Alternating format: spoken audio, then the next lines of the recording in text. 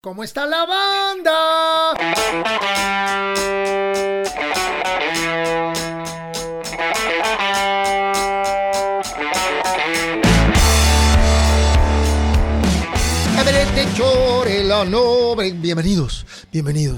Bienvenidos a otro podcast de ¿Cómo está la banda, amigos? Qué bueno tenerlos aquí. Les vuelvo a desear feliz año nuevo. Pues ahí la llevamos, ¿no? Ahí la llevamos, como que han sucedido muchas cosas, pero dentro de todo ahí la llevamos. Les recuerdo, les quiero dar las gracias a todos los que nos han dejado comentarios esta semana pasada con la plática con José Manuel Aguilera desde Valle de Bravo. Tuvo muchísimos comentarios. Gracias a todos los que nos mandan consejos de cómo podemos traer más suscriptores al canal. Les agradecemos sus consejos, que se tomen el tiempo de mandarnos mensajes. Y pues aprovecho también para decirles que sigan corriendo la voz y suscríbete a este canal. No tienes más que hacer clic aquí abajo y listo. Estamos muy contentos en Ritmo Peligroso. Hace 2 o 3 días llegamos a los 3 millones de vistas con el video del Marielito Sinfónico. O sea, 3 millones ya es una cifra así como que más de otro nivel, ¿no? Entonces queremos agradecerle a toda la banda, a todo el equipo de rock and rolleros mexicanos y latinoamericanos y mundiales y de donde sea, que le hayan dado una buena vista y clic de me gusta al video de Marielito Sinfónico, que es parte de Rock en tu Idioma volumen 1, que salió a la venta en noviembre de 2015.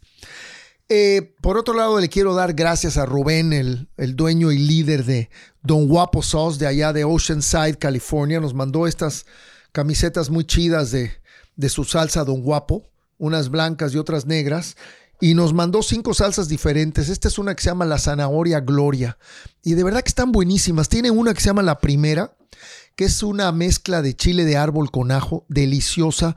Otra que es a base de ajos asados con diferentes chiles, en fin, tiene una variedad muy interesante. Les vamos a dejar el link aquí abajo para los que vivan en el sur de California y también por allá por Tijuana y Mexicali. Tal vez se puedan conectar con las salsas Don Guapo para que aderecen un poquito sus platillos. Pero la neta que está muy buena, muy bien preparada. Yo como buen mexicano, yo me hago muchas salsas en la casa. Pero estas, la verdad, están bien decentes para cuando no tengas chance de pronto de prepararte tus salsas en tu casa y tengas ahí como ganas de aderezar y de como hacer que crezcan los sabores de tus platillos favoritos. Pues estas salsas Don Guapo, la neta, están muy chidas. Gracias, Rubén. Amigos, ya les he dicho varias veces, les he comentado que estamos armando cosas muy suaves en el Patreon, en nuestro círculo de amigos. Tenemos mucho contenido y además estamos haciendo 2 live streams 2 miércoles al mes. Entonces es un buen momento para que se suscriban y nos apoyen por ese medio. Le estamos metiendo mucho corazón y mucho cariño. Y recuerden que todo el merchandise, tanto de Cómo está la banda, al igual que el de Ritmo Peligroso y de muchos otros grupos, también lo pueden encontrar en bonustrack.shop. Hoy traigo saludos hasta Argentina. Quiero saludar al dueto Triole, que los maneja mi querido amigo de muchos años en la Ciudad de México, Alan Jiménez. Me mandó la música y los estuvimos escuchando. Y tienen una onda muy, muy agradable. La verdad que es un dueto de pop rock, diría yo. Ella se llama Natalia Carola. Ella es la guitarrista y cantante. Y Eduardo Folgueiras es el baterista y el cuate que hace las secuencias electrónicas. Ella me pareció sumamente afinada, con una personalidad muy agradable como cantante, muy melódica y fresca. El dueto tiene un sonido bastante fresco. Acaban de lanzar su nuevo sencillo que se llama Muy Tarde y además tienen un EP. Digo, ya tienen sus años formados, ¿no? Si no me equivoco, están formados como desde el 2000 y cacho por ahí. No me acuerdo exactamente cuándo. Pero tienen un EP que se llama Triole y tienen 2 discos, 2 long plays. Uno titulado Caos y otro que se llama A la Luna. Acá les vamos a dejar los links como siempre. Para mí tienen también mucho gusto como compositores. Y en fin, me pareció un dueto digno de saludar y de recomendarles para que se acerquen hasta la bella ciudad de Buenos Aires. Triole, formado por Natalia Carola y Eduardo Folgueiras. Un saludo hasta Buenos Aires, queridos. Y también hay una banda joven que me gustó mucho su sencillo que escuché. Ellos se llaman Los Carmanguía o Los Carmanguía, como le quieras tú decir. Es una banda que surge en 2014 con la idea de tener un sonido propio, como la mayoría de las bandas obviamente, y expresar diversas emociones en un estilo claro y puro, con una fusión de géneros, conformando sus ideas e inspiración en temas tan cotidianos y urbanos hasta llegar a los más profundas e íntimas lagunas de la mente de cada uno de sus integrantes. Eso me gustó porque está bien medio pachecón. Ellos son Luis Atom en la voz, Karim y Chiquis en las guitarras, Bambán en la batería y el buen Manu en el bajo. Ya tienen rato tocando en varios lugares de la Ciudad de México y esta rolita que a mí me capturó se llama No Más. Tienen el video en YouTube, aquí les vamos a dejar el link y me pareció una canción también muy fresca y muy agradable. Y les quiero mencionar que todos los integrantes tienen muy buenos maestros de música, porque los dos guitarristas, Karim y Chiquis, son alumnos de Alex Otaola. El baterista Bambán es alumno de Eddie Vega y Manu es alumno de Poncho Figueroa, que por cierto, dentro de poco tendremos a Ponchito por acá, probablemente con el buen Patricio Iglesias, una de las mejores bases dentro del rock mexicano, músicos de Santa Sabina, fundadores de Santa Sabina. Un saludo a Poncho Figueroa, a Patricio Iglesias, al Alex Otaola y también a Eddie Vega, que son maestros de estos músicos de Carman Gia. El fan de la semana es Alex Alcalde. Mi estimado Alex, todo nuestro cariño de parte de Cómo Está la Banda. Y ahora nos vamos a unas recomendaciones.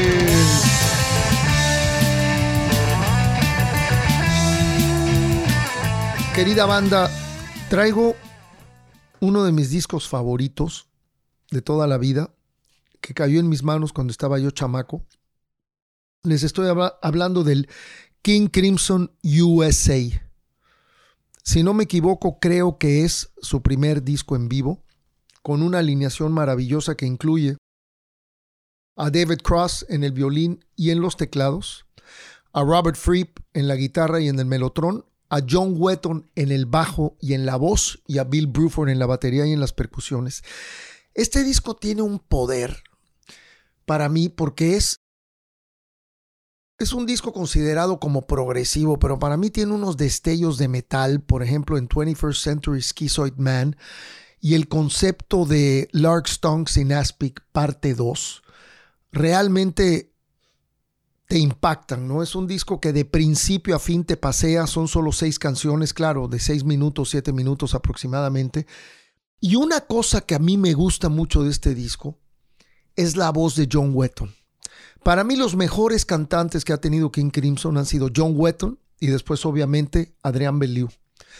Digo, Robert Fripp siempre se ha caracterizado por estar rodeado de músicos de primer nivel, de cantantes de primer nivel, y también las colaboraciones de Robert Fripp han sido maravillosas, ¿no? Desde todo lo que hizo con David Bowie en el disco de Heroes hasta lo que hizo en los primeros discos con Peter Gabriel. En fin, ha sido un músico sumamente prolífero, creativo, y en lo que se refiere a King Crimson bastante constante, ¿no? Aunque han tenido sus lapsos, pero hasta la fecha siguen tocando. Este disco, creo que se siente la tremenda química que había entre John Wetton y Bill Bruford como base, como médula, como columna vertebral rítmica de King Crimson. Las guitarras de Fripp son espectaculares.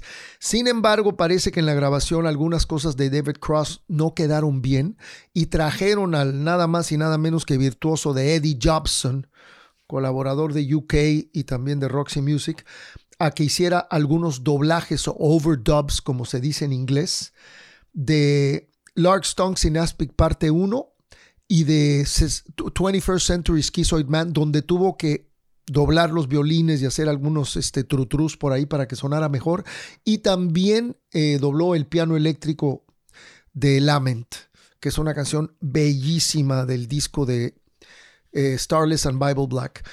El disco abre con un pequeño segmento de Walk On de No Pussyfooting, que fue el disco de solista, bueno, de dueto que hicieron Brian Eno. Es un disco muy experimental, no a todo el mundo le gusta, que hicieron Brian Eno y Robert Fripp. Y entonces, de hecho, ni siquiera en el disco está el crédito.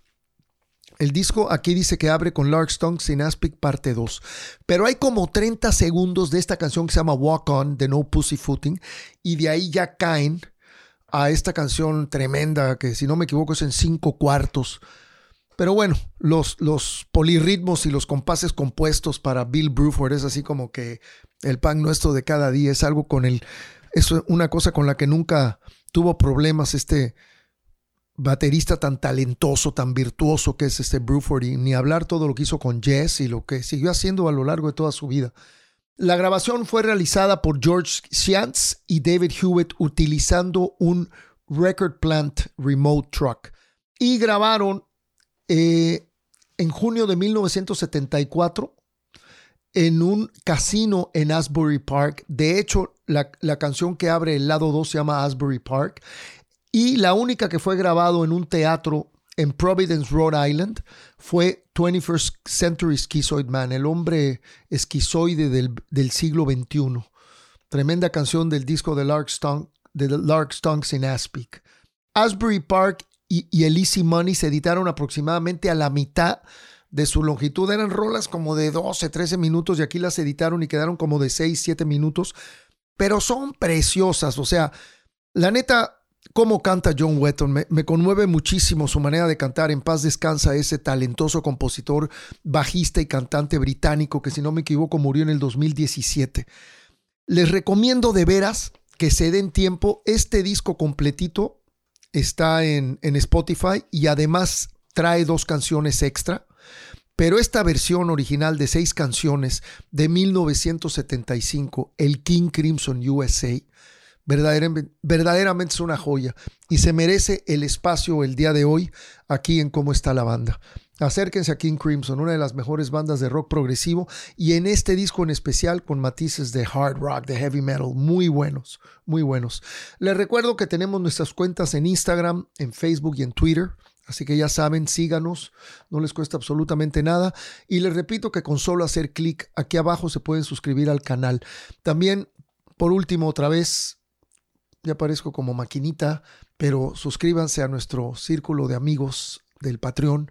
Ahí te enteras de quién es nuestro próximo invitado para que nos envíes cualquier pregunta que le quieras hacer. Estamos pasando los podcasts sin comerciales y puedes ver muchas otras cosas más, muchísimo contenido. También les preguntamos cosas fuera de las entrevistas, como preguntas especiales que tú nos mandaste, y también los top 3, ¿sale? Y recuerden que el merchandise está en bonus track. Abajo, como siempre, amigos, están todos los links.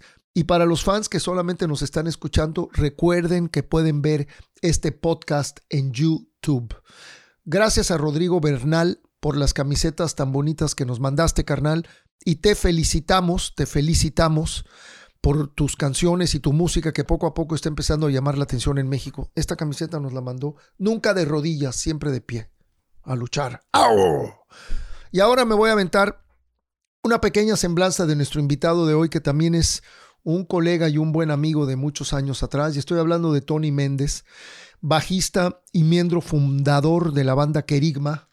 Y pues también, como todos sabemos, después de los Arau y después de todo el nacimiento de Rocotitlán, Tony Méndez se quedó con Rocotitlán y realmente hizo una gran labor por mantenerlo a flote, algo que no fue muy fácil, y de todo eso platicaremos en esta entrevista.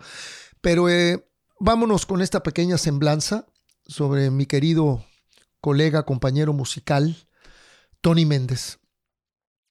Tony Méndez es reconocido por su aportación al rock nacional como músico en la banda Querigma y también como un generador de semilleros y foros de rock como La Rocola de 1980 a 1984 y Rocotitlán de 1990 a 2004, que resultaron emblemáticos y cuyas historias se siguen recordando por melómanos y rockeros nostálgicos que descubrieron el soundtrack de su vida asistiendo a estos lugares cada semana. Así es. Muchos músicos consagrados comenzaron su camino haciendo escuela en aquellas tocadas de las décadas de los 80 y 90. Sin embargo, Tony es un gran prisma que abarca otras áreas de conocimiento como la investigación, la escritura y el trascender del ser, por medio de rituales ancestrales y la cultura canábica.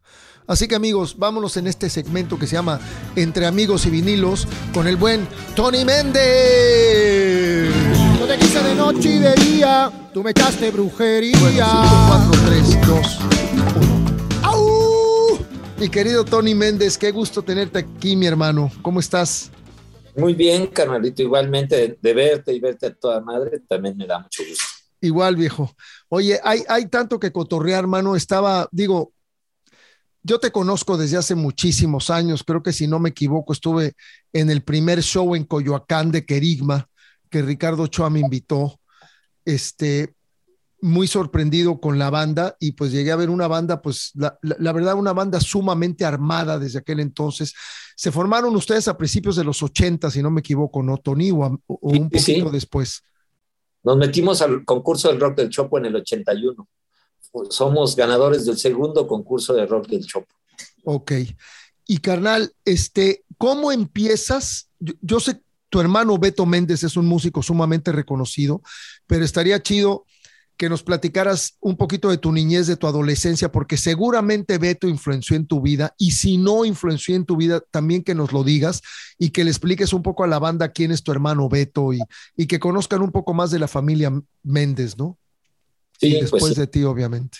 Fíjate que yo desde chavito tuve el chance de que mi hermano Beto, más grande que yo, ya era músico, ya tocaba, mis papás no tenían broncas de que nos dedicáramos a la música, fueron súper abiertos. Qué chido. Y alrededor de mí no solo estaba Beto, estaba Memo Méndez Guiú, que es otro chingonazo, mi primo, y Nando Estebané Méndez, que es otro chingón, Oscar Roundtree Méndez, otro primo, todos músicos, mi hermano Nacho Méndez, el más grande, que es un súper chingón, me encanta, soy su fan. Y entonces aprendí mucho, me tocó, me tocó hacer cosas artísticas desde muy niño, ¿sabes? A los 2 años salgo en una película con López Tarso y con Pilar Pellicer que se llama Días de Otoño, con Juan Antonio Edwards, salimos de carnales ahí, y me llevó mi abuela fue actriz también, y sale en películas con Pedro Infante, con Jorge Negrete, etcétera, ¿no? ¿Cómo se llamaba tu abuela, Entonces, Tony? traía ya como esa. Mi abuela es la Chayo Isabel, Amezcua, espérame, no, ¿cómo que Isabel? Se llama Rosario, Chayo. Rosario hace años que no decía el nombre. ¿Quién te sopló, tu hijo? No, Sergio. No, mi Ahí hijo estás con, ahí estás con Sergio Silva. Sí, aquí está, Ay, claro. hombre, Acabamos de terminar el ensayo. salúdamelo Ahorita mucho. que aparezca acá. Sí, sí, un saludo. Pero Y después sí, tenemos es que que acabamos de terminar el ensayo. Sí, que me prestó su oficina para hacer la entrevista, entonces me prestó también su iPad. Así que aquí estoy en el set de Sergio. Buenísimo. Y, Pues muchos y te digo, saludos. chavito, pues me metí en el mundo musical por toda mi familia, y Beto, mi hermano, fue el primero que me puso un bajo en las manos, a mí y a Juan Carlos Novelo, que en paz descanse, mi querido carnalito, le puso las baquetas en sus manos por primera vez, y armamos una banda ahí de niños, que era la continuación de un grupo que había hecho Beto, Memo Méndez Guiú, Nando Estebané y Oscar Rante cuando eran niños. Y entonces, cuando Beto nos monta la banda, pues yo tenía 10, 11 años, cuando empezamos a tocar, y ahí le dábamos. Y ahí cuando yo iba en la primaria, en quinto de primaria o en sexto de primaria, hubo una fiesta de fin de año en casa de un amigo, y ahí cuando llegué a tocar con mi banda, que eran puros chavitos, estaba Sergio con su banda, que me lleva unos cuantos años. Haz de cuenta que yo estaba en sexto de primaria y Sergio a lo mejor en primero de prepa. Ok. Con un poquito de diferencia, pero en esas épocas se nota muchísimo, ¿sabes? O sea, yo ya los veía así, No, pues grandotes. cómo no. Yo digo que cuando tienes 15 años es raro que tengas un amigo de 10, pero a los 25 sí puedes traer un buen cuate de 20. Sí, sí. No, como que ya no hay tanta onda, como que hay una cierta similitud. Aquí cuando empezamos a tocar los dos, nos hicimos cuates, y entonces ellos nos invitaban a sus tocadas y nosotros a las nuestras. Y empezamos a armar como un circuito y salimos varias veces. Luego se salió que era el cantante y baterista del grupo de Sergio, y mi grupo también se deshizo y nos quedamos Novelo y yo. Me empecé a juntar con Gilberto Favila, y Sergio se había quedado Rodolfo, Neto y Sergio. Y un tiempo yo toqué con ellos, se llamaba Iconoclasta el grupo, Claro. y estuve tocando un rato con ellos, pero no el de Víctor Valdovinos, otro Otro iconoclasta. Iconoclasta. Y entonces Hasta que un día fuimos a un programa de radio y cuando dijimos que nos llamábamos Iconoclasta, Víctor rápido llamó y dijo, no, yo soy... Y dijimos, nosotros también. Y dijo, pues sí, pero yo ya soy más conocido que usted. Pues nosotros llevamos 2 años. Dijo, pues yo llevo 2 discos o no sé qué. No, pues ya, ahí muere, tú eres el dueño. Y ya se quedó Víctor con el nombre y Sergio estaba ensayando por un lado, yo por el otro. Y me encontré un día en una refaccionaria en Plutarco y el Eje 6. Me paré a arreglar una llanta y estaba ahí Neto. Estaba en su bochito. Entonces nos encontramos, cotorreamos y pues el Neto siempre muy bondadoso, muy carnal. Me prestó una guitarra Applaus que le había prestado Carlos Carvajal. Y la tuve como un año, yo creo, esa guitarra, pero a partir de ahí Neto me dijo, oye, cabrón, vente al ensayo, a ensayar otra vez. Y yo dije, pues, ¿pero qué hacemos, cabrón? Sergio toca el bajo, yo también. Y me dijo, ay, ahí nos arreglamos, cabrón, vente para acá. Y así empezamos la banda, un cacho cantaba Sergio, yo cantaba otras, y tocábamos el bajo uno y otro. Y pues ahí se vio la diferencia de quién tenía que cantar. Pues, ¿y quién tenía? Oye, dime una cosa, Tony, o sea que entonces tú y Sergio, los dos, ambos tocan bajo. Sí. Desde sí. chavos. Y Sergio obviamente dejó el bajo y tú te dedicaste a tocar el bajo y Sergio a meterle duro a las melodías y todo, porque para mí es un gran cantante y sobre todo en vivo, un cantante que interpreta muy bien y muy afinado.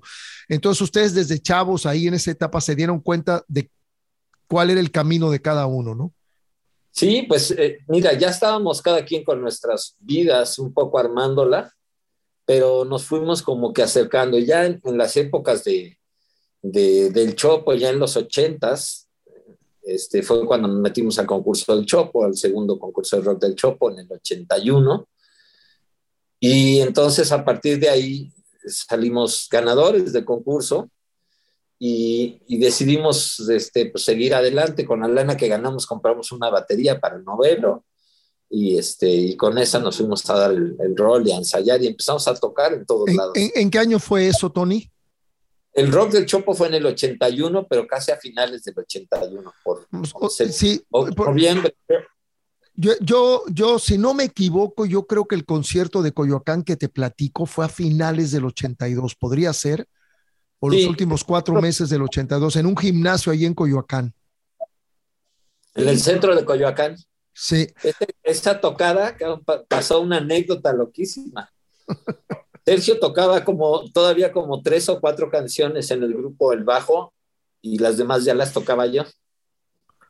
Y ese día me fui a mi casa y me quedé dormido después de una sesión con mi novia. Y me quedé dormido, cabrón. Entonces de repente así abrí los ojos. ¡La tocada, cabrón! Estaba muy cerca, ¿no? De mi casa donde era la tocada. Y cuando llegué así a estacionarme, oí a Sergio cantar la última más que quedaba y que él se sabía tocando el bajo. Y en ese entré yo así en la tocada y ya me pasó el bajo. Entonces, creo que esta fue la vez que nos viste. Hubo otra en Casa de Novelo también, las primeras. No, yo me acuerdo muy bien de ese centro de Coyoacán. Y fue Ricardo Ochoa. Ricardo Ochoa fue el que me llevó y me platicaba mucho de ustedes. Ahora, dime una cosa, Tony. De los fundadores nada más quedan tú y Sergio, ¿cierto? De los originales. Sí. Ok. ¿De dónde viene el nombre de Querigma? ¿De dónde viene el nombre de Querigma y qué significa Querigma? Pues Querigma es buenas noticias, viene del arameo, el idioma que aparentemente hablaba Jesús, o uno de los que hablaba el maestro Jesús. Y sin que seamos un grupo religioso, sí somos respetuosos del rollo místico de cada quien. Claro. Y se puso ese nombre para el concurso, había que poner un nombre en ese momento, entonces no fue consultado ni fue votado, fue impuesto por el Sergio. Y ya nos quedó y lo apoyamos a todo, ¿no? No, pues está bien, está buenísimo, me parece que tiene un cierto equilibrio espiritual el asunto y por ahí siempre es chido. Y entonces el nombre se le ocurrió a Sergio, él lo impuso, en pocas palabras, como acabas de decir. Sí, nos íbamos a llevar antes ritmo iconoclasta, pero No, ya ya Baldovino estaban llegó y sí, ocupados, pues sí. ya estaban ocupados los dos. Oye, ritmo. Este, Tony, siempre has tenido un lado de negocio, aunque al final del camino, pues eres un compositor, eres un músico, tienes un lado muy importante que vamos a entrar en eso un poquito más adelante, pero yo te quería preguntar, en esos inicios de Querigma, cuando Querigma y Botellita tocaban prácticamente, no sé cuántos días al mes en La Rocola, que estaba por allá por el sur, muy cerca de Hip 70, de donde nosotros de pronto tocábamos, pero creo que incluso La Rocola eh, era un lugar pequeñito, pero con un tremendo éxito todas las noches. Creo que habrían seis noches a la semana, algo así. ¿Cómo comienza todo el asunto de La Rocola y cómo se te ocurre o cómo se da que te hayas aventado tan chamaco a comprar La Rocola, güey? Platícanos toda esa etapa, por favor. Sí, sí. Fíjate que cuando, bueno, primero como venía de un bagaje familiar artístico, había aprendido muchas cosas de producción sin saberlo, ¿sabes? Con mi hermano Nacho, era yo su secre y acomodaba cuando iba a tocar, y le acomodaba todo el equipo y veía cómo lo instalaba, cómo todo. Y entonces aprendí sin darme cuenta, fui aprendiendo, con Beto también, por supuesto, y con mis primos, el Méndez Trío que se hizo después ya en esas épocas.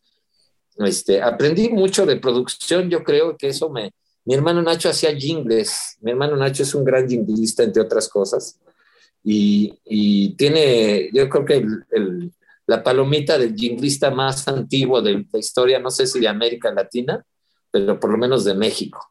Hizo el primer jingle de la historia, que es el de burbujita, burbujita, burbujita, de las saliudas pico, cuando alguien tiene mala digestión, al instante burbujita entra en acción. Entonces, mi hermano pues hizo cantidad, hizo la planta de Jumex, ¿sabes? Yo soy la planta de Puta, Jumex. famosísimo, me acuerdo. Hizo muchos de Sabritas, de Twinkie Wonder, hizo un chingo. Entonces, pues yo aprendí también ese negocio de los jingles y de llevar y de cobrar y de hacer. Y entonces cuando estábamos con Kerigma, pues teníamos que, tú lo sabes, no había lugares, entonces teníamos que inventar todo. Y fuimos a un lugar donde tocaba Cristal y Acero, sobre Miguel Ángel de Quevedo, y tratamos de tocar, pero Cristal y Acero no nos dio chance, ¿no? Era como su bastión y no quisieron que tocáramos. Y entonces me fui a un lugar que estaba a una cuadra de ahí. ¿Recuerdas el nombre de ese lugar de Cristal y Sí, Acero? no, ¿No sería no, el Mamas Pizza? ¿No sería? no, ese fue ya después. Ok. Este, es que me está marcando mi hijo, pero bueno. Uy, mano. No, Y si, no, el Mamas Pizza lo conozco y yo sé que él fue su mecenas de Cristal y Acero, es un gran tipo este carnalito, él y su esposa, maravillosos los dos, y fueron un montón de veces a Rocotitlán y eran los mecenas de Cristal y Acero tal cual. No, este era otro lugar que tenían sobre Miguel Ángel de Quevedo, ok. que no duró mucho tiempo, pero cuando vimos que no lo podíamos hacer ahí, fuimos a uno que estaba al lado de un restaurante chino. Y le dije, oye, ¿podemos hacer una tocada? Sí, ¿cómo no? Ah, huevo. A tratar y ya le explicamos que aquí el escenario, ellos ni tenían ni idea, era una mexicana y su esposo un canadiense chino. Y entonces organizamos la tocada de Kerigma ahí y pues fue un exitazazo, ¿sabes? Estuvo lleno el pinche lugar. Y me acuerdo que fui a hacer las cuentas con ellos, creo que un día después, el domingo o el lunes, creo que el lunes, llegué a hacer cuentas con ellos y me dijeron, oye, pues estamos, toda la noche estuvimos pensando, vimos todo tu desarrollo, todo tu evento y pues en los 3 años que llevamos aquí nunca habíamos juntando toda la lana de los 3 años, no llegamos a lo que metiste esta noche tú. Entonces pensamos que quien debe de manejar el negocio debes de ser tú y no nosotros. Yo pues todavía hay como que, pero ¿cómo? ¿Y qué tal? No, pues te lo vendemos en plazos y facilidades y bla, bla, bla.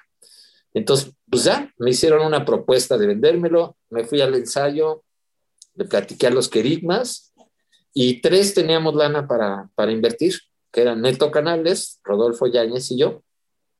Gilberto Favila, Novelo y Sergio no tenían lana. Entonces pusimos entre los 3 que teníamos la lana, toda la lana del antro, y les propuse yo al grupo que se le descontara de sus mismos pagos, ¿no? O sea, van a ser nuestros socios igual como si hubieran puesto la lana, pero la lana que pusimos por ustedes nos las van a devolver con lo que ganen.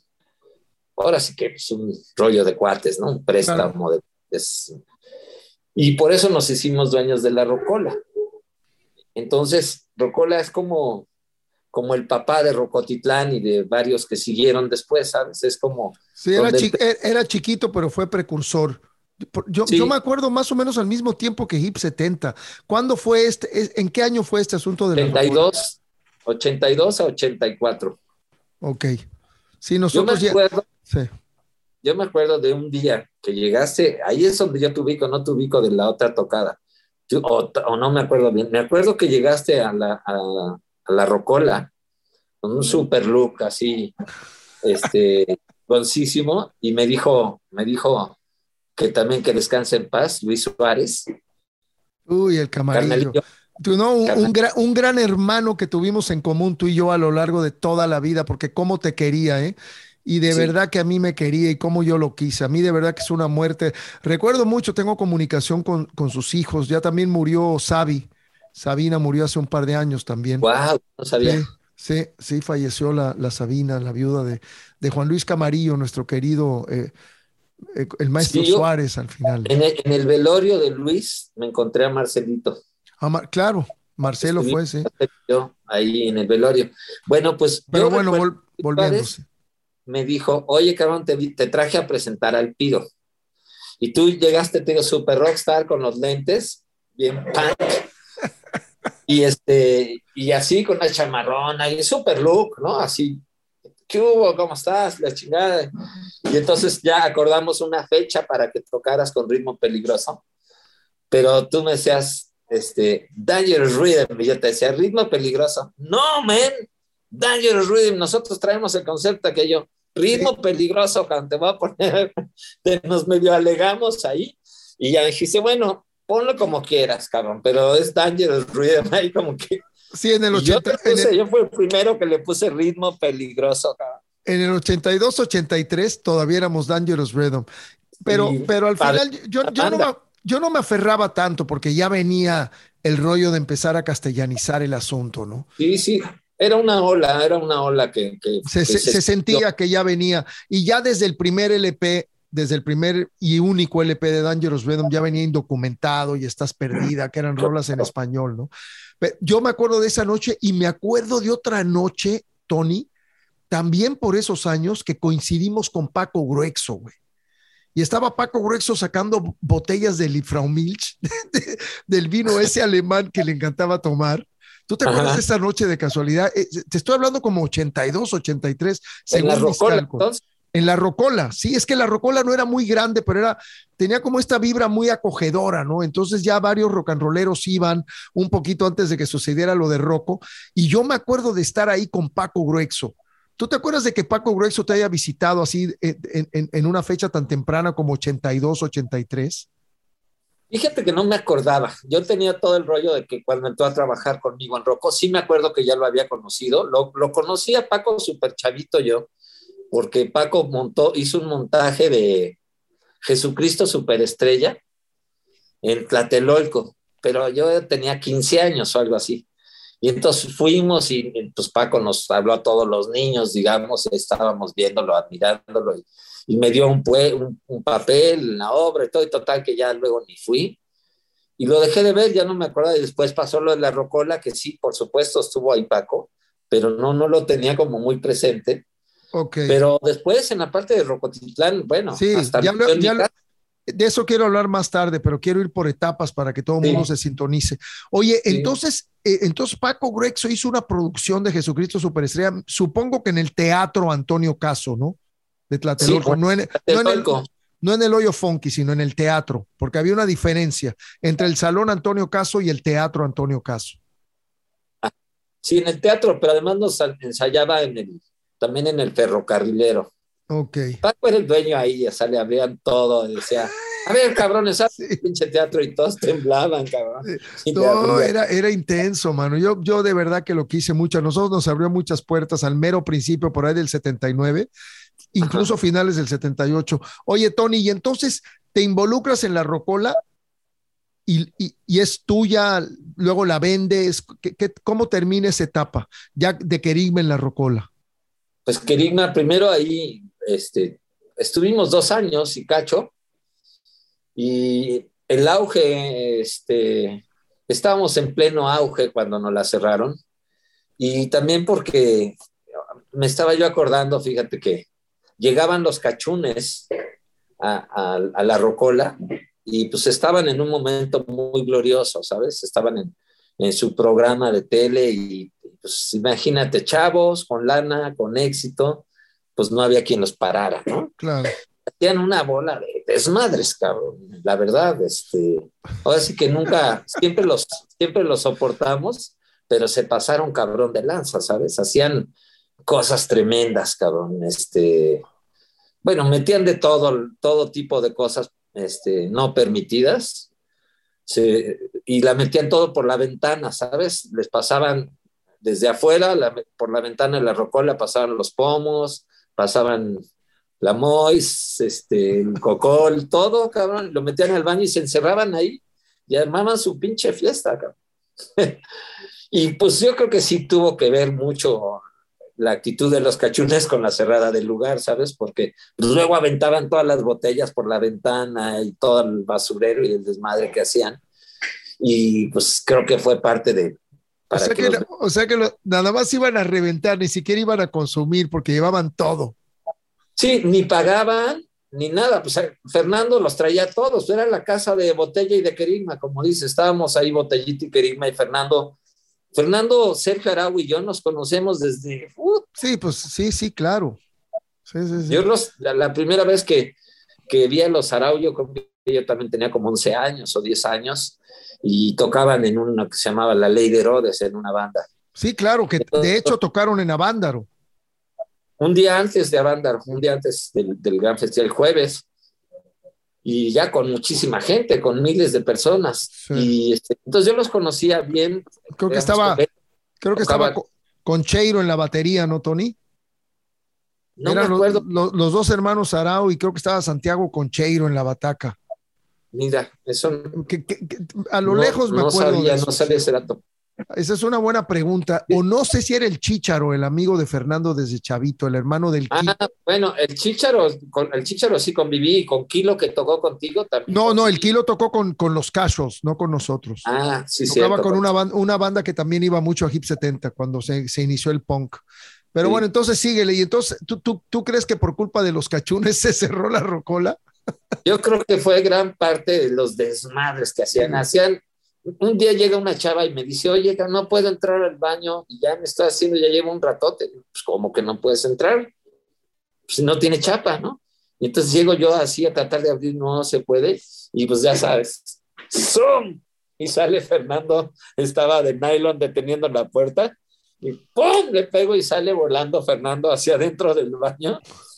¿Qué onda, cabrón? No, esperen, ya sabes, los agarré con las manos en la masa, y ya dejen entrar a la gente al baño, la chingada. Y mejor pásense al camerino, cabrón, hagan su desmadre arriba, ¿no? Entonces, pero pues eran muy desmadrosos. Yo los aprecié a todos muy bien, ¿no? Eran sí, claro. Cuates, pero sí, eran desmadrosísimos. El otro día, precisamente platicando con Fer y también con el Paco Aro hace unos días en México, nos estábamos acordando de las fiestas en casa de Pati Juárez, la que era directora de cámaras de Cachún, que en paz descansa. Sí. Qué bárbaro, pobrecita también. Su casa terminaba, güey, como zona de guerra, cabrón. Sí, sí, sí, fue tremendas. Bueno, había unos fiestonones donde nos íbamos, ¿te acuerdas? Con Calzada, Gloria Calzada y otra conductora de Televisa, hay una preciosa, no me acuerdo cómo se llamaba. Nos íbamos casi todos los fines de semana, Sí, todas las Elsa fiestas. Saavedra.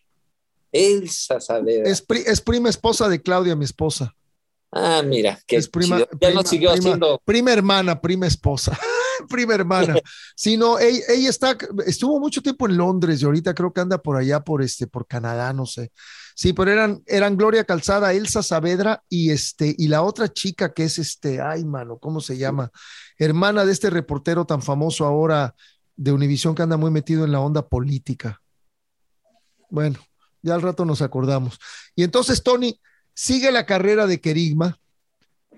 ¿La rocola la cierran o la vendes?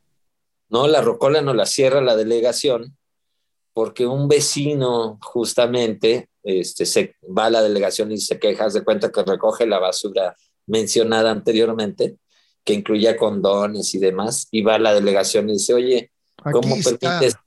Sí, aquí está el cuerpo del delito, y se lanzó de diputado, y cuando se lanzó de diputado, cataplum, no cerraron el lugar.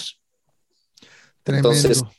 pues nos quedamos sin lugar de un día para otro, a mediados de 84, casi a finales de 84, y en 85 se abre Rocotitlán ya con los Botellos y con Fernando y todo ese Sí, rollo. que esa fue la época que nosotros vivimos fuerte, porque ya cuando tú te involucras, yo ya estoy prácticamente terminando con ritmo y empiezo en mi etapa de solista. Pero bueno, eso es otra historia. Tony, eh, ¿cuál consideras tú que es el disco ya después de tantos años? Ya después vamos a hablar ahorita del regreso de Querigma, porque sé que van a tocar dentro de poco. Eh, ¿Cuál consideras tú que es el disco donde verdaderamente Querigma logra una madurez musical que tú dices, puta, este es mi disco favorito de todo lo que grabamos, cabrón? Fíjate que yo estoy enamorado de todos los discos. Por ejemplo, Hamlet me encanta, ahorita que acabamos de tocar Locura y que la vamos a tocar el domingo. Puta, pues es un rolononón de Gil Favila, ¿no? Que me encanta tocar y es la rola que más tiempo llevamos tocando, desde 1984. Pero también, por ejemplo, del siguiente disco, la de Nena y Mi Espera, fueron como los hits siguiendo la línea.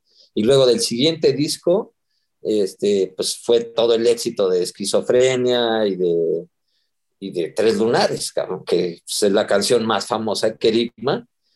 Y luego viene un disco que se llama Morir Imaginando, que a mí me encanta una canción que se llama Quemarropa de ese disco, aunque esa no es mía, esa es de Sergio. Sí hay otras rolas mías, pero la que a mí más me gusta es esa. Y ahora el nuevo disco, pues hay muchas canciones que me encantan, o sea, como que sí estoy muy enamorado de los discos, pero el más famoso, pues es Tres Lunares. Sí, sí, bueno, como canción, ¿no? Sí. Como canción, Y pero el disco es el más vendido de nosotros. ok. Sí, no, esa canción fue un éxito. Y, Oye, y es, ¿y ahorita están regresando con un disco nuevo? sí, Platícanos de ese disco, eso yo no lo sabía. Yo sabía que iban a tocar, pero no sabía que tenían un disco nuevo. Qué bien. sí, fíjate que en 2018 hicimos un disco nuevo. Nos empezamos a reunir después de un gran tiempo de no vernos. En el 2005 tocamos en el Teatro Blanquita. Y antes 2015, perdón. 2015. Entonces, desde ese tiempo no habíamos tocado hasta el 2019 que tocamos en el Cantoral y presentamos el disco. Ah, órale. Pero Estuvo, presentaron el disco y tan tan. pero es el pinche COVID y valió más. Hicimos dos presentaciones. Qué La bonito presentación teatro, ese teatro está muy chido. tocamos en el Cantoral y fuimos a tocar a Tijuana con una superproducción, medio mal organizado en cuanto a promoción el evento, pero el concierto impresionante, todo perfecto, del equipazo que hubo y todo. Y ya, y paramos. Entonces, en este trayecto para colmo de males, se nos murió el manager, Fernando.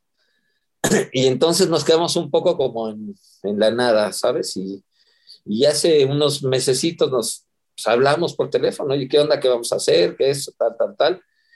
Y pues hay que promover el disco y hay que hacerle saber a la gente que tenemos un nuevo disco y no se ha tocado y ya tenemos ganas de tocar, etcétera. Y armamos un concierto íntimo en un lugar que es como muy emblemático, que es el Huerto Roma Verde. Es un lugar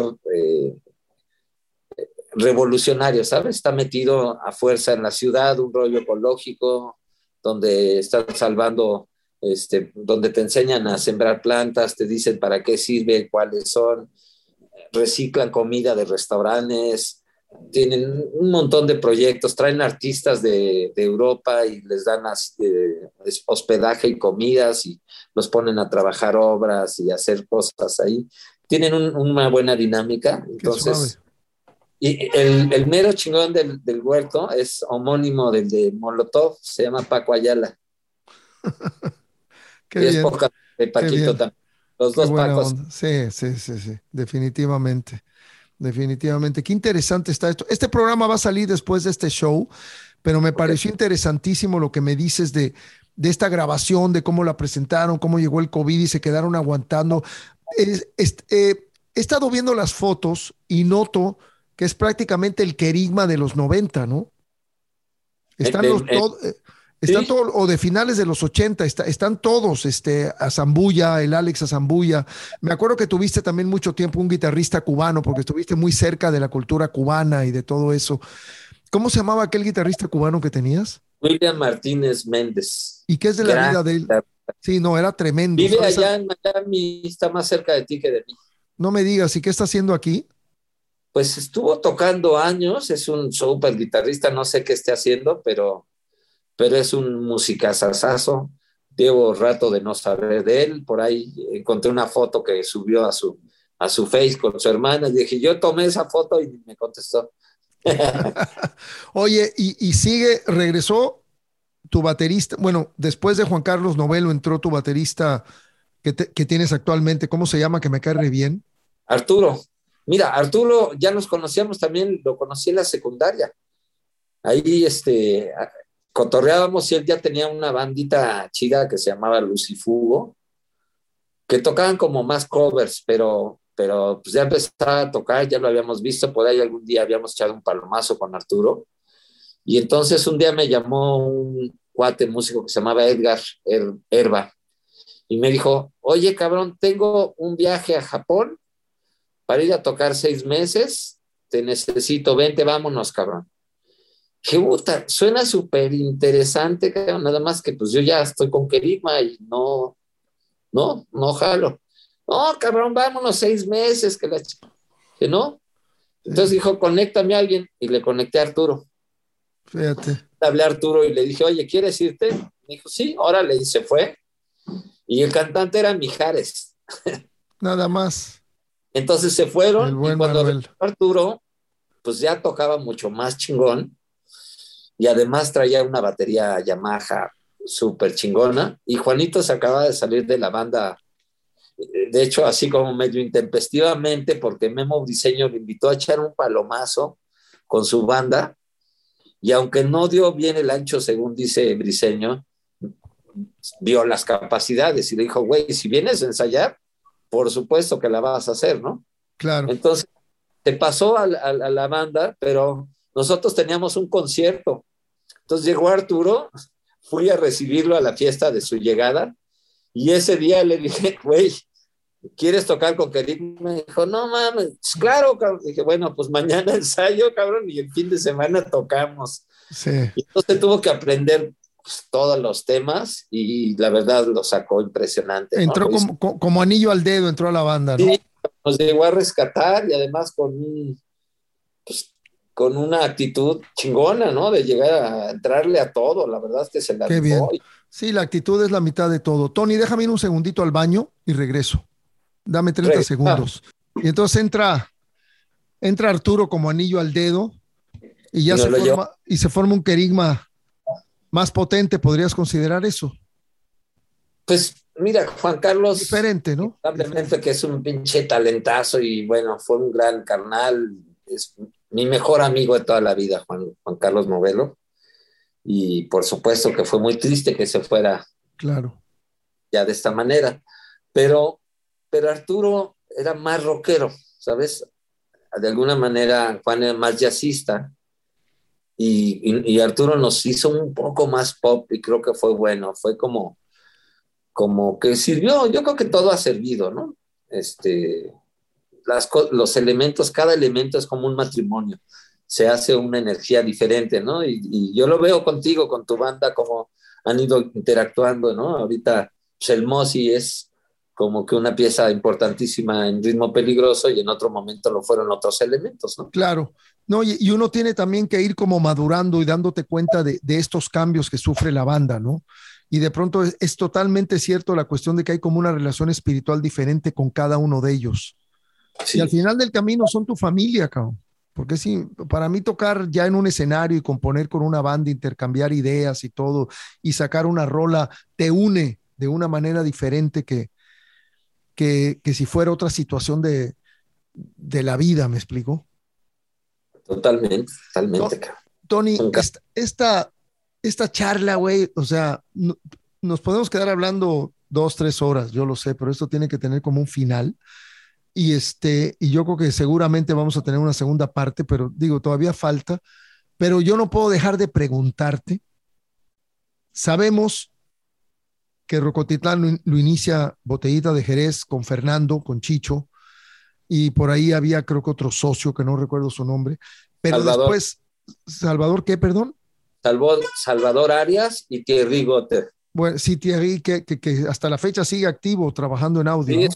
con Sí, Asazo Thierry es un productor de primera línea de nivel internacional. genial. Yo creo que lo vi en el Vive Latino del 2012, si no me equivoco. Ahí estuve con él compartiendo un rato. Pero lo que te quería preguntar es, ¿tú asumes ya ahora sí que me quedo con Rocotitlán, ¿no? Tú asumes la compra, creo que te metiste al ruedo tú solo, no sé si tenías socios. Esta es una etapa sumamente larga porque fue una etapa difícil, una etapa en la que de pronto lo renovaste, de pronto hubieron broncas, de pronto lo volviste a tener y de pronto te mudaste a Canal de Miramontes. Y estamos hablando como de un lapso de cuántos años, como de 10 o 12 años, ¿no? Sí, mira, fíjate, Platícanos toda esa etapa, por favor, con calma.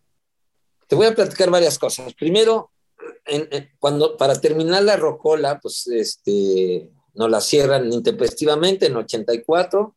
Un día me llama Sergio Arau y me dice, carnal, encontramos un local ideal, este, me dice para hacer la rocola. Y ay, qué chingón, ¿y qué onda? Dice, pues te llamo después, voy a ir. No lo he visto, pero me avisó Paco. Entonces, se reunieron y después ya no me llamó Sergio y después ya supe que iban a hacer Rocotitlán, pero ya ellos, ¿no? O sea que digamos que nosotros ya no íbamos a ser socios, ahora eran ellos los dueños y nosotros nada más. Iba a cambiar las cosas. Entonces armaron todo Rocotitlán. A mí me agradó mucho todo el concepto, lo disfruté muchísimo. Admiraba mucho a Fernando durante toda mi vida desde chavito. Y, y entonces fuimos el día de la inauguración de Rocotitlán, Fernando le pidió a Pepe Navar que como ahora, como Rocotitlán ahora era de Botellita, pues que quería que si Querigma le abría. Y pues le dijimos que claro que sí, por supuesto, que no había bronca, que claro que abríamos. Y fíjate, el paso de la historia, entonces Querigma es el primer grupo que tocó en Rocotitlán. Estuvo padre, nosotros dimos una cosa buena para Botellita y la historia nos premió con ser el primer grupo que tocó en Rocotitlán, ¿no? Eso fue el 15 de septiembre del 85 Creo que fue el 14. y luego lo cerraron, ¿no? Por el temblor. Como 15 días se cerró, 14, 15, y después se abrió otra vez. Entonces, bueno, ahí tocamos también muchas veces, y ya no tanto como en la Rocola, pero sí tocábamos muchísimo, ya era nuestra casa. Y pasaron 3 años y medio excelentes, maravillosos, increíbles, y un día subí al antro, iba a ver quién tocaba, llegué un fin de semana, y pues en la taquilla había 2 personas desconocidas, y pregunté, oye, Fernando Arau, me dijo, no, no trabaja aquí. ¿Qué? ¿Cómo? Ah, chinga, sí, por momentos. Y los botellos, no, ya no están y no trabajan aquí. Ah, cabrón. ¿Cómo? No, hasta como que pues Rocotitlán está todo. ¿Qué pasó, cabrón? Era otra vibra. Sí, cabrón. Y aparte estaba medio vacío el lugar en sábado. Y entonces me asomo al balcón. Debe haber sido esto en noviembre o diciembre, yo creo. ¿Del 90 Del o del 9, 89? 89. Me asomo en el balcón y veo a dos judiciales de traje, así pelones, con pistolas en la mesa como recargados así. Y entonces le digo al mesero, oye, ¿son judiciales? Me dice, no, son los dueños. Ah, cabrón. Cabrón, no más. ¿Y esos cuates? Sí, puta, órale. Dije, ¿quién más son los dueños? Pues este cuate que va ahí, dice, ¿quién es? Pues Rafael Estrada.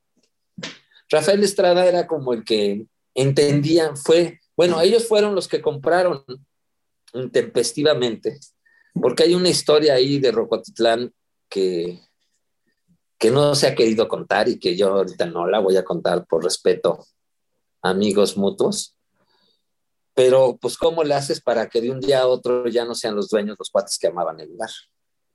¿Sabes? O sea, ¿qué pasó para que ya no estuviera ninguno, cabrón? Eso pues se quedará de tarea. Ahí está Sergio. Que se acerque, dile. Quítate el tapabocas. Saludos, mi querido Sergio. ¿Cómo estás, carnal? Todo, Piro. Por aquí te vamos a tener al rato también, ¿eh? Padrísimo. Tienes que estar por acá. Gusto en saludarte, carnal. Un abrazote. Y aquí el set es de arquitecto, ¿sabes? Aquí no es de... Sí, yo sé que Sergio es arquitecto. Sí. De seria de Sergio. Y hace unas cosas increíbles también, ya luego verás, ya te platicará él. Okay. Pero la historia ahí es muy interesante porque Rafael Estrada, o sea, los nuevos dueños eran esos dos cuates, Rafael Estrada y Salvador Arias, el único socio que quedaba de los anteriores y que era el mayoritario de Rocotitlán. Él tenía el 40% desde el principio. Entonces, cuando pasó esto, pues, les compró todas las acciones a Botellita y a Fernando y a Thierry y le vendió la mitad, o sea, una tercera parte a los judiciales y otra tercera parte a Rafael y él se quedó el 40 igual. Vendió 30-30 y el 40. No lo alcanzó. Sí. Entonces, pues ¿cómo se llama? Les repartieron el rollo y entonces tuve que negociar con ellos, pero no se hablaban. Entonces fue medio difícil comprarles y convencerlos. Y Salvador quería venderme sus acciones y desaparecer. Yo no quería así, yo quería comprar todo. Entonces los convencí y ya que los convencí no tenía el dinero para comprarlo, no me alcanzaba. Era 1,800,000 y yo tenía 800. Entonces me fui a buscar a un primo que había conocido unos meses antes en una fiesta familiar. Un primo que le había ido muy exitosamente haciendo jeans. Y este primo, maravilloso, Carlos Barba, llegué a verlo a su oficina y le dije, primo, está valiendo madre Rocotitlán, no sé qué pasó, ya lo compraron otros güeyes, ya no están los Arau ni los Botellos, estoy muy sacado de onda, vamos a perder el lugar más importante de la historia y hay un chance de recuperar. Y me dijo, ¿qué necesitas? Dije, pues $1,000,000. Y sacó la chequera acá, me hizo el cheque y me lo entregó, así, nada que firma. Me dijo, me pagas los intereses bancarios y me vas devolviendo el dinero. Le va, primo. Y entonces me dio el cheque y le dije, oye, ¿cómo vamos a quedar? Me dijo, ¿de qué? Y dije, pues tú vas a poner más lana que yo, pero yo voy a chambearlo y pues yo te traje el negocio, entonces, ¿cómo quieres quedar? Dijo, no, primo. Tú me pediste dinero, no me invitaste al negocio. Es tu pedo, güey. Yo te doy la lana y tú me pagas. Y puta, ya así la lagrimita del gusto, wow, no mames. Gracias. Y ahí de la oficina de mi primo les hablé a los 3 dueños tipo El Padrino, y los cité a diferentes horas en el banco, y ahí les fui pagando a los tres, les pagué con la lana de Carlos y con una camioneta que vendí. Les compré y ahí me dieron los papeles, las llaves de los tres, y a partir de ahí me fui a Rocco y fue más o menos como por la quincena. Mira, acá hay otro, te va a saludar. Hey, ¿cómo estás, Arturo? Hace rato estaba precisamente preguntando por ti. Qué gusto saludarte, carnal. Aquí están todos los Bien, querigma, qué chido. Pura igualmente. sorpresa. Qué chida faceta tuya esta, cabrón. Te felicito un chingo, cabrón. Está bien, carnal. Pues ya sabes, hijo, reinventándonos, pero muy a gusto, cabrón. No, padrísimo.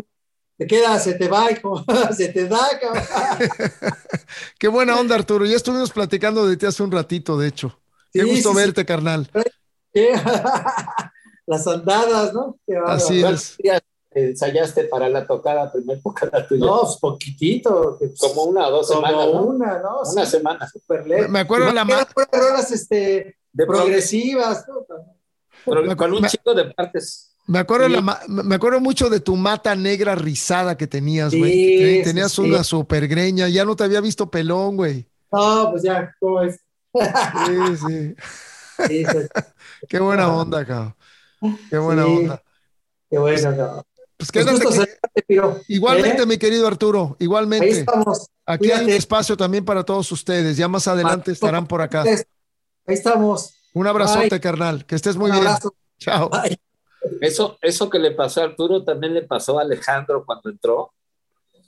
Que entró y a las 2 semanas, o no sé, al mes, pero con muy pocos ensayos, le tocó también subirse a un conciertote así grandísimo con nosotros.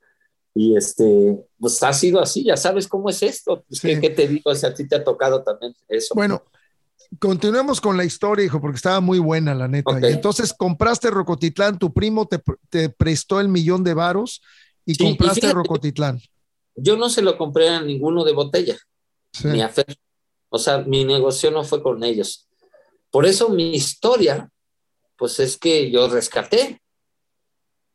O sea, yo lo que digo es, yo sentí que cuando ellos dejaron el lugar se iba a ir a la mierda, ¿no? Cuando se quitaron el espíritu, pues único de los Botellos y de Fernando, se acabó la pila. A ver. Me voy a pasar al celular, ¿me das ahí? Aquí seguimos. Aquí ya cambió un poco el encuadre, pero está padre, no importa. Ok, entonces sigamos con eso. Y entonces, te quedas con Rocotitlán. Cambiamos de celular a tableta.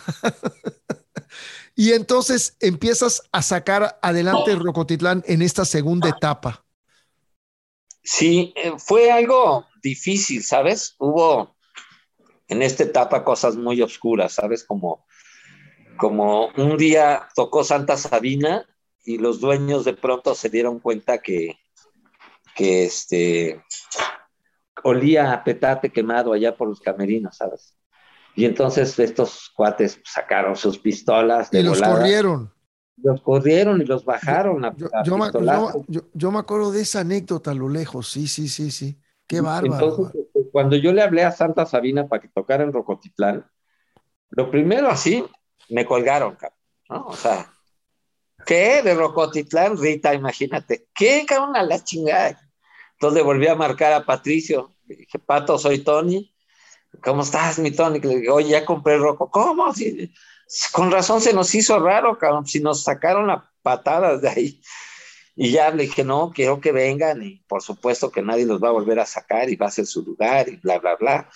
Y ya regresó Santa, ¿no? Y ya hacía sus tocadas. Pero sí estaba como que vetado Rocotitlán para Santa. Entonces, pues ya cuando empezamos a armar esto, prácticamente en diciembre en febrero ya agarramos bien la onda, ¿sabes? Que es el cartel ese que hizo Gerardo Montaño, donde están reconstruyendo unos cuates una guitarra. Está padrísimo. Un cartel de Rocotitlán de febrero del 90, donde es la gente reconstruyendo, es todos nosotros reconstruyendo el antro, ¿sabes? Qué chido. Qué chido. Entonces, fue toda esta historia que lo que yo creo que ha sido diferente con otros lugares y con otras etapas del lugar es que en este sentido, como tú bien dijiste, yo traía ese rollo empresarial. Entonces, esto yo creo que lo diferenció, ¿sabes? Y empecé a ampliar el ámbito, primero de los grupos que en esa época ya abríamos Rocotitlán de martes a domingo y se presentaban un chingo de bandas, era todos los fines de semana y todos los días. Ya desde Botellita se presentaban los martes, también hubo una etapa donde Kerigma tocó todos los martes y el Tri todos los martes. Y no sé si a ti te tocó también, que los más famosos tocábamos en martes, cara. Seguro te tocó a ti también. Sí, yo creo que ese primer año sí. Ya después, el ritmo cuando se toma el descanso en marzo del 91, Ajá. yo regreso como en el 92, 93, ya con Piro, como Piro y ya con Los Humanos. Pero Sí. sí me acuerdo de ese primer año de 1990. Sí, entonces todo esto se fue haciendo, se fue rearmando todo este rollo y empezamos a hacer tocadas aparte del lugar y empezamos a programar otros lugares en provincia y a hacer giras con los grupos y de repente pues se acercó mi primo Memo Méndez y mi otro primo el que me había prestado lana y tenían una disquera ellos que se llamaba Organización Latino Internacional y tenían una agencia y una disquera y entonces me vinieron a hablar conmigo para que Kerigma entrara en la disquera de ellos. Entonces nos fuimos a comer, Carlos, Memo y yo, y en la plática de la comida de que me iban a contratar como artista para la disquera y que pues, estábamos encantados de que eso sucediera, pues a la hora que les dije todo lo que yo estaba vislumbrando, me dijeron, oye, güey, ya lo pensamos. Sí, me paré al baño, creo, y cuando regresé me dijeron, Memo y Carlos, oye, güey, ya lo pensamos. Y primo, pues queremos que también le entres a la compañía, cabrón, y que te hagas socio de nosotros. Entonces, no solo fue la entrada de Kerigma a su compañía, sino que nos asociamos y hicimos Discos Rocotitlán. Claro. Y Recuerdo bien entonces, esa fase, que además el catálogo fue distribuido por Sony, ¿no? Y creo que hasta por, Warner. por Warner en principio, y después hice otra disquera más que se llamaba Discos Dodo, que era de Enrique Rodamilans, y que Y, también se asoció conmigo, y entonces la disquera de Enrique la metí a Sony ok, para que fueran dos marcas, pero tengo también el récord, yo creo, de ser el único independiente firmado con dos transnacionales al mismo tiempo, ¿sabes? tremendo. O sea que Y eso por un lado Discos Rocotitlán con Warner y por otro lado Discos Dodo con Sony. con Sony. Y sacamos 25 artistas en 2 años. Y además artistas de buen nivel, El Ansia, Guillotina, Consumatum Est, la Concepción de la Luna, muy buenas bandas, yo me acuerdo. Juguete rabioso, Juguete Rabioso, cómo me gustaban, mano. Se acaba de morir uno magnífico. de los elementos originales, creo. No me digas Sí, quién. lo estaba viendo en el Facebook, no me acuerdo del nombre. No era ni Federico Bonazo ni Santiago Ben, Oh, que eran mis carnales, pero sí alguno de ellos estaban dando el pésame ahí en Facebook. No recuerdo el nombre, Tony. wow, no era Coco, ¿verdad? No me acuerdo. Ah, pues debe ser el tecladista. Puede ser. Wow. ¿Y cuántos años dura Discos Rocotitlán y Discos Dodo? Disco Rocotitlán empieza antes. De hecho, fíjate, nosotros, Memo y Carlos Barba y yo nos fuimos a hacer citas en todas las transnacionales para proponerles hacer el sello independiente. Estuvimos en Ariola y nos dijeron, sí, el próximo año. Estuvimos creo que en CBS, también nos dijeron que después. Y así estuvimos en varias, en Ariola, en CBS, en Sony, y Warner nos aceptó. Julio Sáenz, el maestrazo Julio Sáenz. Y ahí con Julio metimos la disquera, metimos 5 grupos, y un día me fue a ver el dueño de Sony a Rocotitlán, el dueño, perdón, el director, Sí. Raúl, no me acuerdo qué, un argentino. Y entonces llegó y nos hicimos cuates, pero me dice, bueno, ya vi todo lo que estás haciendo y quiero que tu sello esté en Sony. Entonces le dije, a ver, carnal, pues es que a mí Warner fue quien me abrió la puerta y yo voy a seguir fiel a Warner. Y él me dijo, no me has entendido. Te estoy invitando a que tu sello entre a la disquera más grande del mundo. Y le dije, pues tú no me has entendido, Warner es el más grande en México. Y yo estoy aquí en México, cabrón, y aparte Warner me abrió la puerta. No, pues que qué duro eres y que la chingada. Y entonces le dije, déjame hacerte un plan. Y entonces hice un plan y los reuní a Julio Sáenz y a Raúl allí en Rocotitlán y les dije, les tengo una propuesta. ¿Tú cuántos artistas de rock quieres sacar al año? Dijo, pues, 5. ¿Y tú? Pues, 5. Entre 3 y 5. Dije, ok, yo tengo 200 grupos, cabrón. ¿Qué hacemos? O sea, ¿por qué quieres que firme nada más contigo o contigo, cabrón? Yo te puedo dar 5 a ti, 5 a ti. Cada mes les traigo 5 artistas y pueden escoger los que quieran. Y me dice, yo no voy a aceptar los artistas que le des a él. Y dice, yo tampoco. Le digo, no, a ver, a cada quien le enseño 5 artistas nuevos. Y si no los quieren, los que no quieran, eso sí se los voy a enseñar al otro. Y voy a decir, oye, él no le gustaron estos 2. Claro. Y aceptaron y firmaron los 2 conmigo. Renové Discos Rocotitlán con Warner y firmé Sony. Y fue muy importante porque, bueno, de ahí se lograron no solo las firmas de la disquera, sino firmas aledañas, ¿no? Como fue Crista Gali, que pues, grupazo también, que entraron en esta ola y que también los firmé yo ahí en Warner, la distribución. Y por supuesto, el más grande que salió de ahí fue Café Tacuba, ¿no? Ok. Que incluso me tocaron regalías a mí. Gané regalías del primer disco de Café Tacuba, de Avalancha, me parece que es. No me acuerdo cómo se No, llama. el Avalancha es después, el Avalancha No, es la avalancha de éxitos, sí. No, pero no importa, lo importante es que formaron parte de esto. Oye, Tony, tremendo el nombre de Rocotitlán, que lo inician los Arau con el Chicho, con el Fer, y tú sigues adelante con el legado y luego creas Discos Rocotitlán. Yo me acuerdo cuando estabas en Sony, porque coincidimos ahí una vez, o no sé si tú nos llevaste ahí a ver qué onda, cuando el Ritmo Peligroso estaba regresando a finales de los 90, 97, 98, que andábamos con el Cortes Finos buscando dónde sacar ese disco, pero Ajá. tremendo, digo, tremendo legado, ¿no? El nombre del Rocotitlán y todo lo que tú lograste de seguir con el lugar. Y luego se mudan a Miramontes. ¿Cuántos años después de que te quedas con... Pues en Insurgentes nos lo cierran en el 99. No, Ok, no lo cierra la delegación ni nada, sino el dueño.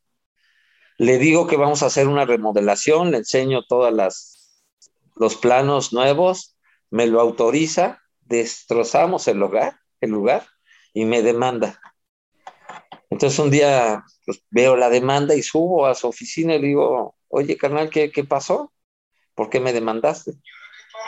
Y me dice, no, pues discúlpame, cabrón, pero es que me secuestraron y estoy súper espantado y he estado viendo que suben así unos greñudos y unos punks y la chingada y me da miedo, cabrón. Y entonces, pues ya, te demandé.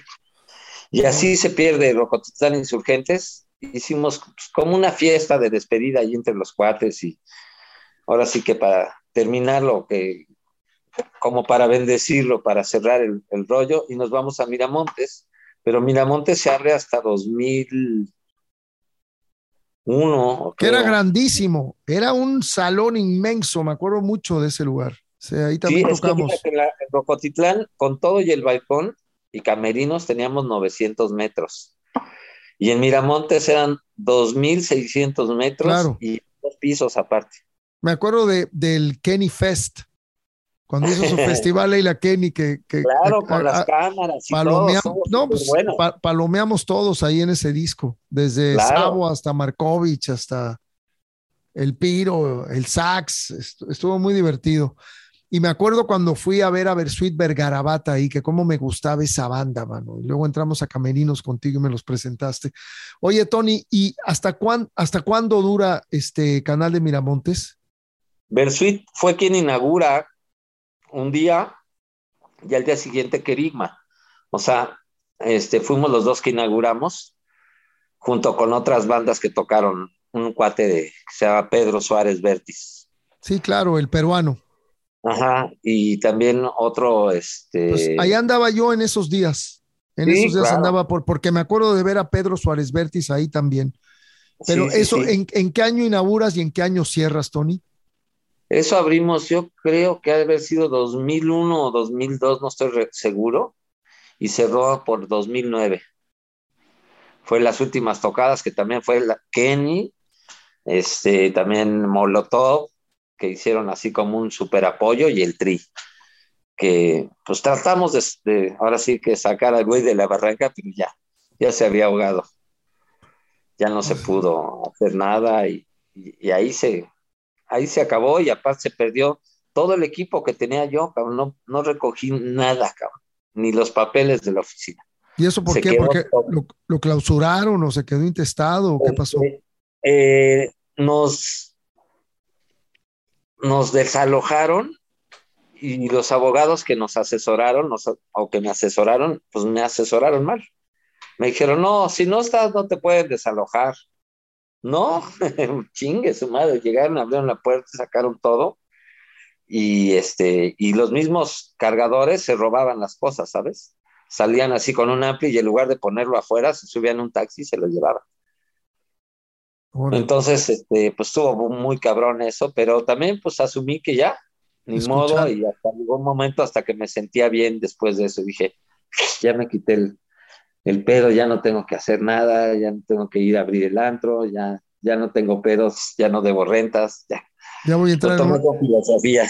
una etapa más tranquila de mi vida. Oye, ¿por qué el seudónimo de Toshli Men? Porque en la tradición prehispánica, tu nombre va de acuerdo a tu código genético, que se llama Tzolk'in. Y el código genético es una tabla que ellos desarrollaron, que va en base a los 20 dedos de los pies y de las manos, y las 13 articulaciones principales. Y ese 13 por 20 es el código de la vida, que es 260, es el tiempo que estás en el vientre materno desde que naces desde que te engendran hasta que naces.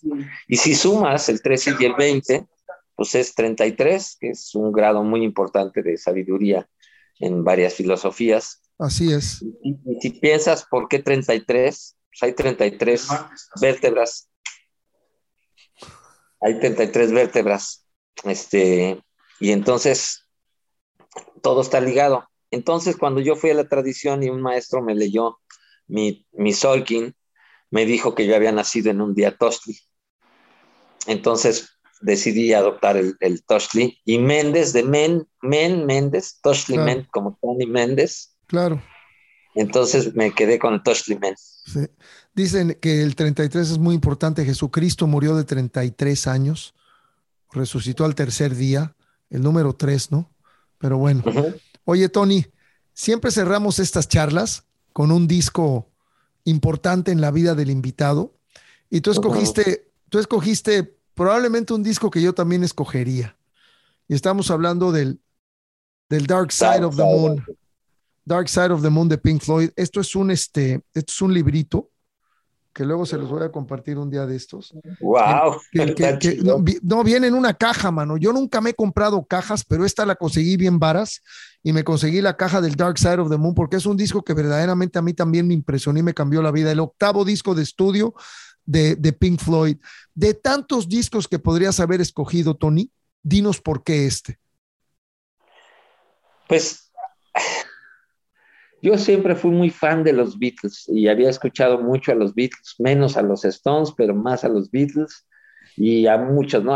Todos los de esa generación, como que estaba muy metido en eso. Pero un día hubo una fiesta en una casa donde vivían los de Cristal y Acero, con su manager, Toño Mayer,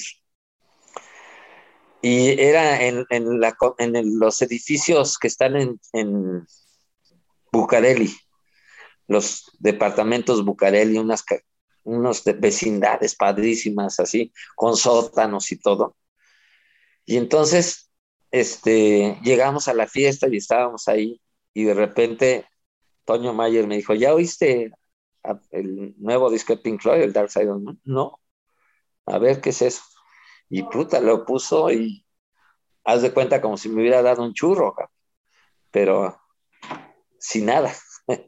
Fue impresionante ver la posibilidad que sonora que experimentaban estos personajes con unas cuantas notas, con unos cuantos acordes y hacerlo magistralmente, ¿no? Yo acuñé una frase ahí, que digo, no sé, yo la acuñé, pero la empecé a usar, que decía, la difícil sencillez, que los ingleses en general nos mostraron en todo su estilo musical, digo, con las grandes excepciones ya de los progresivos y eso, pero hablando del rock pop, ¿no?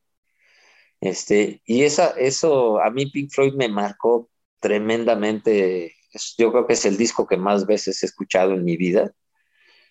Y si me fueran a dejar en un lado donde nada más fuera a tener una música, pues igual ese es un buen disco. O cualquier otro de Pink Floyd, ¿no? Me encantan. Ahora, fíjate, te voy a decir algo. A mí me regalaban todos los discos en todas las disqueras. Y entonces yo tuve ese book de Pink Floyd, el que era así con varios discos. Sí, Creo que traía ocho. y DVDs. Ajá, y traía, bueno, es que había dos. Hubo un libro grande donde traía como 6 discos o no sé cuántos. Este es cuadrado. Y luego hubo otro más chiquito que era el CD, el de CD, que también tenía un foquito, el Pulse. Ese es el Pulse, sí. El Pulse. Pero hubo otro que tenía también un librito que eran como 8. Esos discos me los robó William Martínez, el cubano. Ándale. Y me lo compensó tiempo después. Qué bárbaro. Mira, ya aquí casi cuando se iba para Miami me dijo, Acere, los discos de Pink Floyd, yo te los volé. Oye, Acere, me llevé tu Acere, música, ya, me llevé tu música. Mira, aquí dice, precisamente en esas páginas dice, este disco estuvo 724 semanas en el Billboard Top 100. Es un récord mundial. Ningún disco, 724 semanas, Tony, después de que salió. O sea, se mantuvo en el Billboard 200. Una obra maestra. Y sabes que no lo grabaron en tanto tiempo. Estaba leyendo que lo grabaron aproximadamente desde junio del 72 a marzo del 73. Una cosa así en los estudios Abbey Road, de ahí de Londres. Ajá. Y pues los sencillos más importantes fueron Money y Us and Them. Pero Oye, y grabado por Alan Parsons. Alan Parsons era el ingeniero, efectivamente. Sí. De él y de los Beatles. Sí.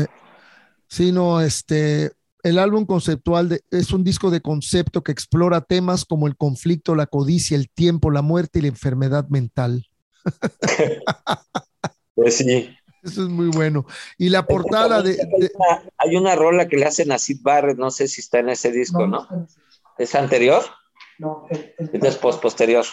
A mí una vez me preguntaron que cuál era mi rola favorita de Pink Floyd y después así como de estar pensando unos cuantos minutos les dije que definitivamente tenía que ser Time. Y es de este disco de Dark Side of the Moon, que me parece una rola espectacular, hijo. Espectacular. Sí. Yo creo que después de esa fiesta de Cristal y Acero, me fui a mi casa, compré el disco y lo puse. Y me acuerdo que tenía un tocadiscos de esos de consola, ¿sabes? Donde tenía radio y tocadiscos, y las bocinas. De la época. Y donde se oían mejor los graves era abajo del tocadiscos. Entonces ponía una almohadita y me metía así por debajo y oía el disco y era un agasajo oír a los Beatles y a Pink Floyd y a Led Zeppelin y todo ahí abajo, ¿no? Pero en particular este disco de Dark Side of the Moon, a mí me parece que fue como que se juntaron muchas cosas en ese momento, porque es un disco verdaderamente simbólico de un momento de la historia del mundo, ¿no? Sí, y las rolas, sí. Y como dices tú, ¿qué fue la frase que dijiste? De no sé qué, de la sencillez. ¿De las qué? Dijiste algo de la complicación de la sencillez. La difícil sencillez. La difícil sencillez. Porque es un disco que, cierto, como tú lo dices, no es muy complejo en muchos aspectos de armonía y eso, pero tiene un carácter y una personalidad y los arreglos y obviamente la manera de tocar de David Gilmour, toda la onda de Nick Mason, el baterista, el David Wright, Richard Wright, el tecladista, eran una banda que se complementaba y ahí estaban en su mejor momento, yo creo, ¿no? las voces impresionantes, ¿sabes? La manera de grabarlas, Sí. increíble, era como revisar así cosa por cosa, decir, a ver, ¿qué hace la guitarra? ¿Qué hace el bajo? ¿Qué hace el teclado? ¿Qué hace la bataca? ¿Qué está haciendo cada voz? Y era, uf, increíble. Y aparte, pues no había ni sintes, cabrón, y hacían maravillas. Sí. Y la chava que canta en The Great Gig in the Sky también es espectacular esa voz, ¿no? Esa Esa melodía. negra vino a ¿Cómo México, me te encantó. lleva? Te lleva a Esa otro chava nivel. vino a cantar con una banda que hace homenaje a Pink Floyd Ok. y muy bien, sigue cantando. La trajeron bueno, yo la vi hace como 5 años, pero muy bien, Y increíble. la funda parece que se basó en una idea de Richard Wright, que quería un simple y atrevido diseño que representara la iluminación de la banda y los temas del álbum. Y la verdad que Sí, es muy pues es la sencillo, ¿no? refracción de la luz, cabrón. Sí, la onda del prisma y eso. Sí, sí, sí, Bueno, pues qué padre, mi maravilloso. querido Tony. Qué bueno, tenemos ese gusto en común como en varias otras cosas. Hermano, ha sido un placer tenerte por acá. Por favor, despídete como se te dé la gana. Carnales, los amo a todos, me encanta el rock and roll. Vivan y sientan esta sensación de ser artistas en todo momento. Hagan lo que más les gusta hacer, si pueden. ¿Cómo está la banda? Y que vive el rock and roll.